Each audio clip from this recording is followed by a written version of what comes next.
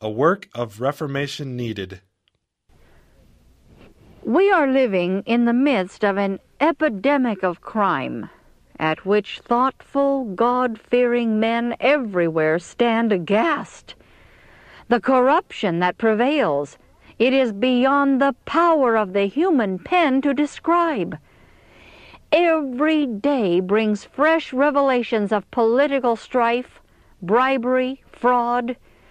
Every day brings its heart-sickening record of violence and lawlessness, of indifference to human suffering, of brutal, fiendish destruction of human life.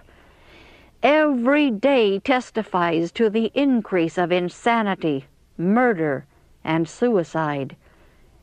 Who can doubt that satanic agencies are at work among men with increasing activity to distract and corrupt the mind and defile and destroy the body?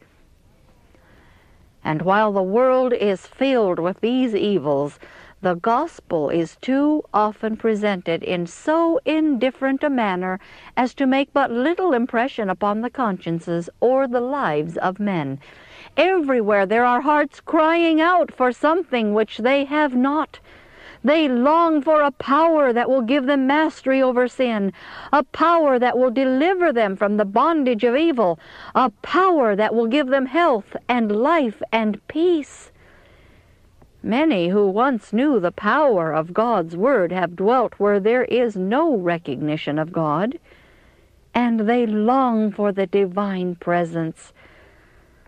The world needs today what it needed 1900 years ago, a revelation of Christ.